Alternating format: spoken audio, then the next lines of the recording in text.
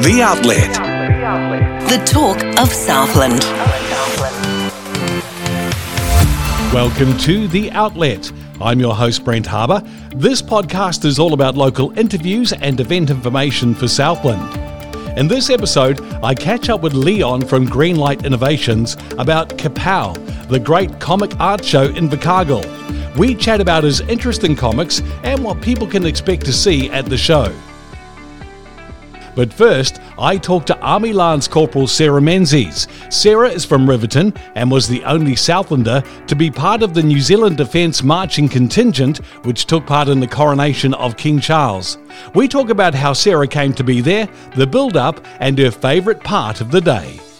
Hi Sara, welcome to The Outlet. Hello. Now, can you give me a bit of a background on how you became part of the 21-member Defence Force contingent that was in the King's Coronation? Yeah, so it's a bit funny really. The NZDF had a criteria, I guess, on who they wanted to bring over, and they wanted quite a young contingent, or people that had only been in the military less than 6 years essentially. And so the nominations came out, which I didn't know was a thing really. And my sergeant, my one-up, essentially wrote my nomination and sent it through and didn't really tell me until the day of. And then I got an email chain saying congratulations, you're going, blah blah blah. And I didn't really know what it was until she told me. It was a bit of a surprise, but yeah, it was a cool surprise. So each service also had different criteria on how they got to go. The Navy had to write a letter about themselves essentially, and then that got picked from a high-ranking person, yeah. So there was a massive amount of military personnel there from around the world. So how much rehearsal and practice did you have to do, and how long did that take? Yeah, so we arrived about 10 days before the coronation, and New Zealand was the first contingent that arrived. They got us a bit of a head start on the drill, and then we became the demonstration squad essentially for the rest of the world to see. And so every day was essentially drill practice, and we'd go to different camps around Britain and link up with the British Army or link up with the British Air Force and Navy. And essentially it was 8:30am till 6pm, non-stop marching all day for practice. When it came to the coronation, what was that experience like? I mean, what were you thinking and feeling when you're in there? It was a bit surreal, to be honest. We'd woken up at 2:15 that morning, and the coronation wasn't until about 12:30, so we'd been awake for so long. And the build up, everyone was building it up inside the holding area tent that we had to wait in for hours before. And then when we got there, the crowds either side, it was just so hard to explain. The photos, I've never had so many cameras pointed in our direction, and at one moment in time, and everyone, you could hear people in the crowds be oh, there's Kiwis, oh, hi New Zealand, which made it really special because there were people there just to see the New Zealand contingent march. It went way faster than I thought. We walked for a few kilometres, but it just was over with the click of a fingers, yeah. Did they give you any sort of souvenirs? Is there something that you've been given to say that you were in the King's coronation? Yeah, we got, in the military, we do a coin exchange thing, and all the Commonwealth got a special coin, so there was only 500 of those made, so we each got one of those, which was pretty cool. And then the British military are getting a medal, and it's undecided if we're going to get it yet. Did you buy anything yourself while you were there as a souvenir of being in the coronation? Yeah, I did. I made sure I got round to classic UK shops that were selling the King's face on the tea towel and the King's mug and stuff to dish out to my family. So you came back with a suitcase loaded up of royal stuff? Yes, I did. When you think about it, because it would have been just such a whirlwind being in there, what was your favourite thing on the day? My favourite thing would have been when we were sitting in the holding tent and we got the go, get your uniform on, go, go, go. Everyone's anticipation just went up. You could feel it in the room. Everyone was putting on their jackets, feeling so proud, about to walk out. And then walking down the mall, the band started playing and the crowds were like screaming. I just felt really proud, that I was there.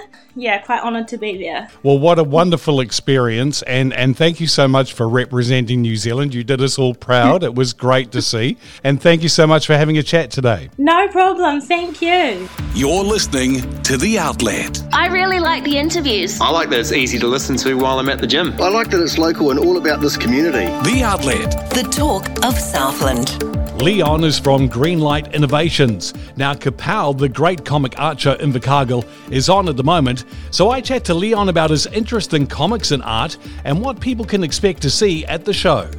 Hi Leon, welcome to The Outlet. Hey, you doing, Brent? Great to be here. Like you, I'm a real comic fan from way back. In fact, I use comics to teach myself to draw. So what started the fascination for you? Even after many years, I suppose I've been a comic book fan since maybe I was 6 years of age, which is going back a few decades, we say.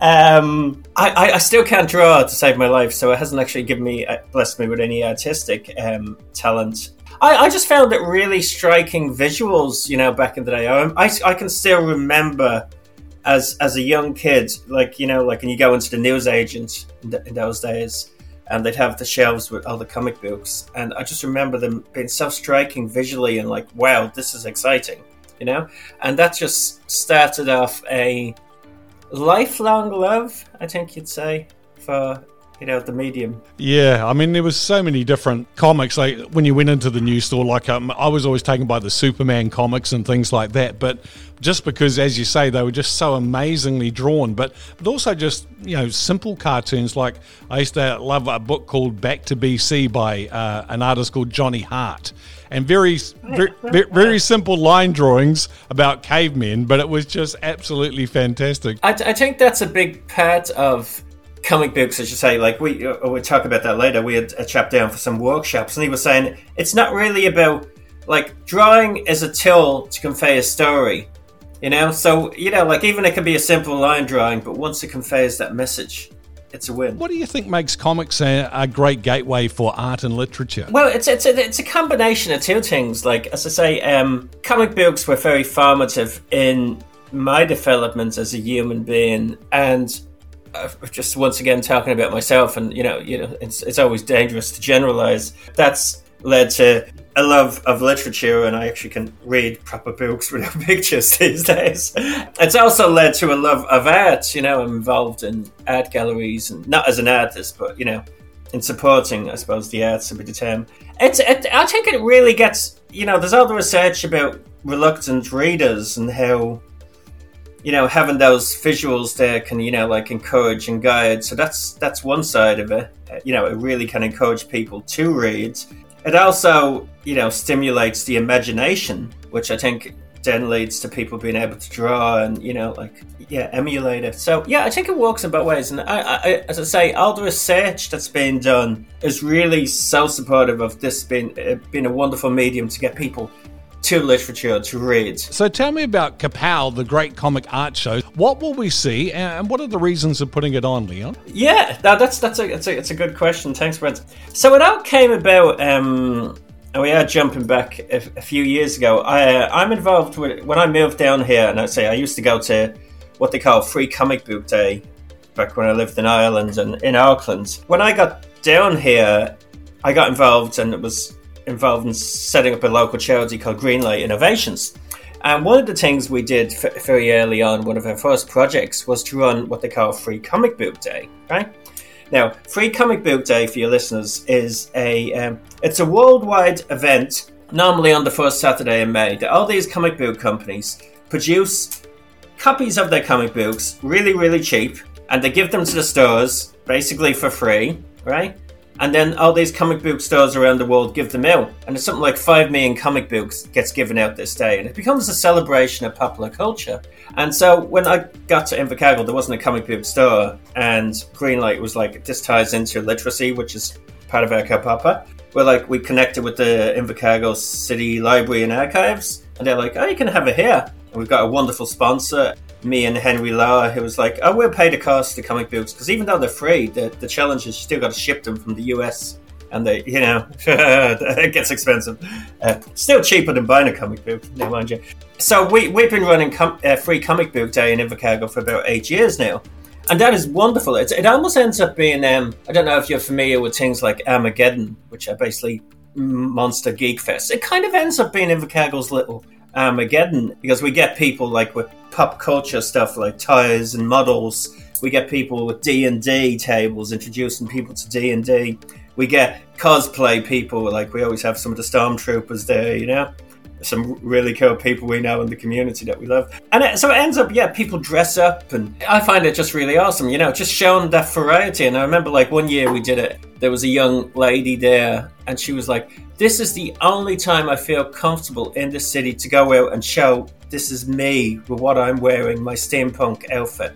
That we're not just the city of, not dissing rugby because I enjoy my Maris, but we're not just the city of this, we're also other interests. And the library have said it's the busiest day they've ever had, some years. Literally, crowds of people, crowds at the door. So now getting back to Kapow, that's the backstory. For a number of years, we're like, I'd love to actually just celebrate the art a bit more. And, you see things like South Sea Spray, which was, like a street artists painting graffiti. I think you call it graffiti or street art, depending on what name you want to use. So there's been stuff like that in Invercargill by a really talented guy called Dio. And so I was like, I want to celebrate comics as an art form. So we got in connection with Arts Murahiku, which is the local arts support agency down here, fostering art in the community. And he Wakatuya, and I have a connection with the Invercargill Public Art Gallery. So it was like, yay, there's a new venue open to Whare Taupoa. I'd love to have a comic book exhibit. And to their credit, they jumped on board. I always use the saying, it takes a village to raise a child, but it takes quite a few people to put on a comic book exhibit. So yes, it's really cool. So when we were thinking about this, I had a plan in my head that I wanted to celebrate international comic book art, right? And to be fair, we have to put a proviso out there. The comic books we have on display, a lot of them are replicas, because we couldn't actually get Action Comics #1, which was the first Superman, because I think it's worth about $6.7 million US. So our budget didn't stretch to originals for all these things, because we didn't have a spare, maybe 150 million.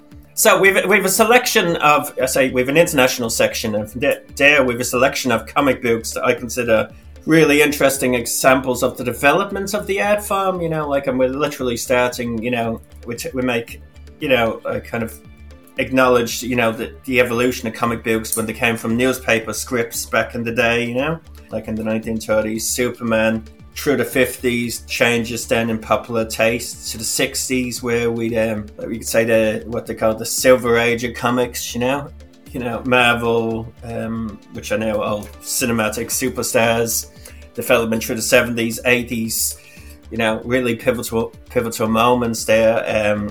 Frank Miller, his incredible work, all the way through to the modern day. So we've got international stuff, primarily focused on the US, but we do have stuff from the UK, Korea, Ireland, just as a taste. So that's our international room. And it was really interesting for me as we were putting this together to look at some of the incredible talents we have here in Aotearoa. So we're showcasing 3 New Zealand artists. Richard Fairgray, who is an incredibly talented Auckland artist, very successful over in the US. I encountered him through Free Comic Book Day. One of his books was distributed through Free Comic Book Day, Blastosaurus, which is massively successful. Really quirky sense of humour, really successful internationally. Also blown away that the man is legally blind, 3% vision. He just does it with such a focused, magnifying glass, but really talented. Other people, Michael Mullapola, who was down for workshops, and I can talk about that, and Dylan Horrocks, who was, he's done work for, he did Hicksville, he did Batgirl for DC, I think he's got a laureate in literature. It's incredibly talented. We have so many talented people. So they've provided some of their work. We've got actually from Dylan kind of a bit of a New Zealand premiere of his new series. First time he gets to see it, which is really exciting. And then we've got a room which I'm also really, really excited.